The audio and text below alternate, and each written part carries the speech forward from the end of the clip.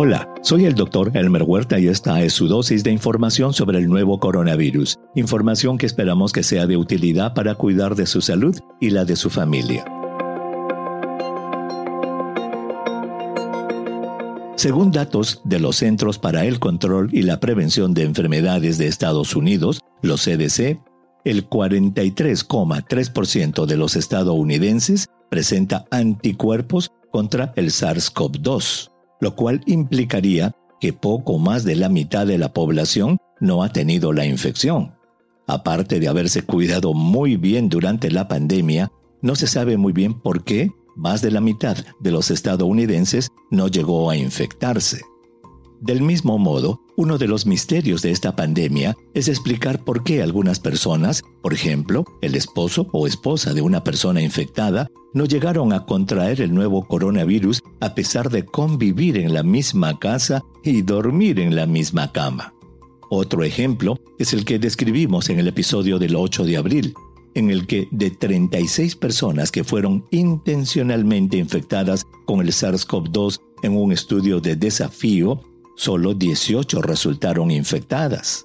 ¿Cuál fue el mecanismo por el cual, a pesar de haber sido infectadas con la misma cantidad de virus, las otras 18 personas no desarrollaron la infección y ni siquiera produjeron anticuerpos neutralizantes? Hoy veremos algunas posibles explicaciones a ese fenómeno. En primer lugar, recordemos que al ingresar el virus al organismo de una persona, este desencadena la respuesta inmunológica, que a grandes rasgos comprende dos etapas importantes: el desarrollo de linfocitos T o células de memoria y la producción de anticuerpos neutralizantes por los linfocitos B. Las células T de memoria examinan al virus invasor y al no reconocerlo, toman unos días en ordenarle a los linfocitos B que elaboren los anticuerpos neutralizantes específicos contra el virus invasor. Pero si el virus ya es conocido, estos linfocitos T, además de ordenar la producción de anticuerpos neutralizantes específicos, pueden atacarlo y destruirlo directamente. Recientes estudios postulan dos teorías para explicar el fenómeno por el cual algunos seres humanos podrían ser resistentes a la infección con el nuevo coronavirus. La primera teoría dice que ciertas personas son capaces de eliminar el nuevo coronavirus gracias a los anticuerpos neutralizantes y las células de memoria T que ya tienen en su organismo, producto de haber sufrido antiguos resfríos causados por los 4 tipos de coronavirus causantes del 30% de los resfríos en seres humanos. La segunda teoría dice que ciertos seres humanos son capaces de producir sustancias dentro de sus células, sustancias que no solo destruyen al virus invasor, sino que destruyen también a la célula infectada.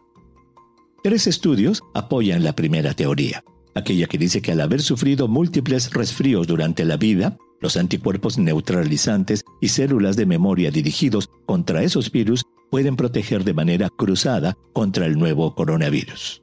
En el primero, investigadores británicos analizaron repetidamente la sangre de un grupo de trabajadores de la salud muy expuestos al virus durante la primera ola de la pandemia, cuando aún no se tenían vacunas, y lo que encontraron fue algo muy sorprendente. Aquellos trabajadores de la salud expuestos al virus que no llegaron a desarrollar la enfermedad y ni siquiera fueron capaces de producir anticuerpos neutralizantes, formaron células de memoria especiales a las que se les ha bautizado como linfocitos T de reacción cruzada. Se piensa que al haber tenido resfríos causados por los 4 antiguos coronavirus, estos estimularon la formación de linfocitos T de memoria que fueron capaces de neutralizar de manera cruzada al nuevo coronavirus.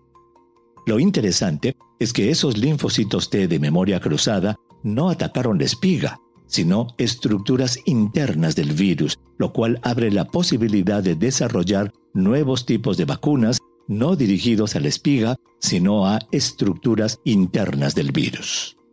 En el segundo estudio, se demostró que los niños producen el doble de linfocitos T de reacción cruzada que los adultos, lo cual sugiere que esa es la explicación del por qué los niños no presentan tantos síntomas como los adultos al ser infectados. En el tercer estudio, se demostró que personas que vivían en el mismo hogar y no se infectaron fueron personas que produjeron también una mayor cantidad de linfocitos T de reacción cruzada. Esos 3 estudios postulan entonces la teoría de que ciertos seres humanos con la genética adecuada son capaces de no infectarse con el nuevo coronavirus, pues tienen almacenadas células de memoria producidas por antiguas infecciones con otros coronavirus. Esas células de memoria destruyen de manera cruzada al nuevo coronavirus o SARS-CoV-2. Los especialistas calculan que de entre un 10 a un 15% de seres humanos son capaces de producir esos linfocitos de reacción cruzada. La segunda teoría es también muy interesante y dice que algunos seres humanos, especialmente niños, tienen dentro de sus células una mayor cantidad de unas sustancias naturales llamadas receptores de reconocimiento de patrones, PRR por sus siglas en inglés. Estos PRR, o receptores de reconocimiento de patrones, son parte del sistema de defensa del organismo y su misión es destruir cualquier microorganismo que logre penetrar al interior de la célula. Una variedad de estos receptores, el llamado RIG1, es muy activo en destruir diversos tipos de virus, entre ellos el virus de la influenza A que ingresa a las células. Y un reciente estudio europeo encuentra que la cantidad de esos receptores RIG1 es mayor en los niños que en los adultos, lo cual explica por qué los niños no desarrollan formas graves de la enfermedad. En resumen, parece entonces que ciertas personas, por mecanismos genéticamente determinados, son capaces de no ser infectados por el nuevo coronavirus, ya sea por estar protegidos de manera cruzada por antiguas infecciones por otros coronavirus o por producir dentro de sus células sustancias que destruyen al virus. El conocer este tipo de detalles es importante para el desarrollo de nuevas vacunas o medicamentos que puedan dar protección a la mayoría de los seres humanos que son sensibles a la infección.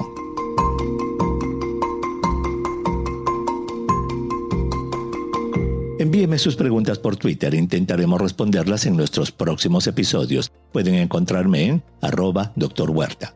Y si cree que este podcast es útil, ayude a otros a encontrarlo calificándolo y revisándolo en su aplicación de podcast favorita y asegúrese de suscribirse para obtener el último episodio en su cuenta. Y para obtener la información más actualizada, siempre puede dirigirse a cnnespañol.com. Gracias por su atención. Chao.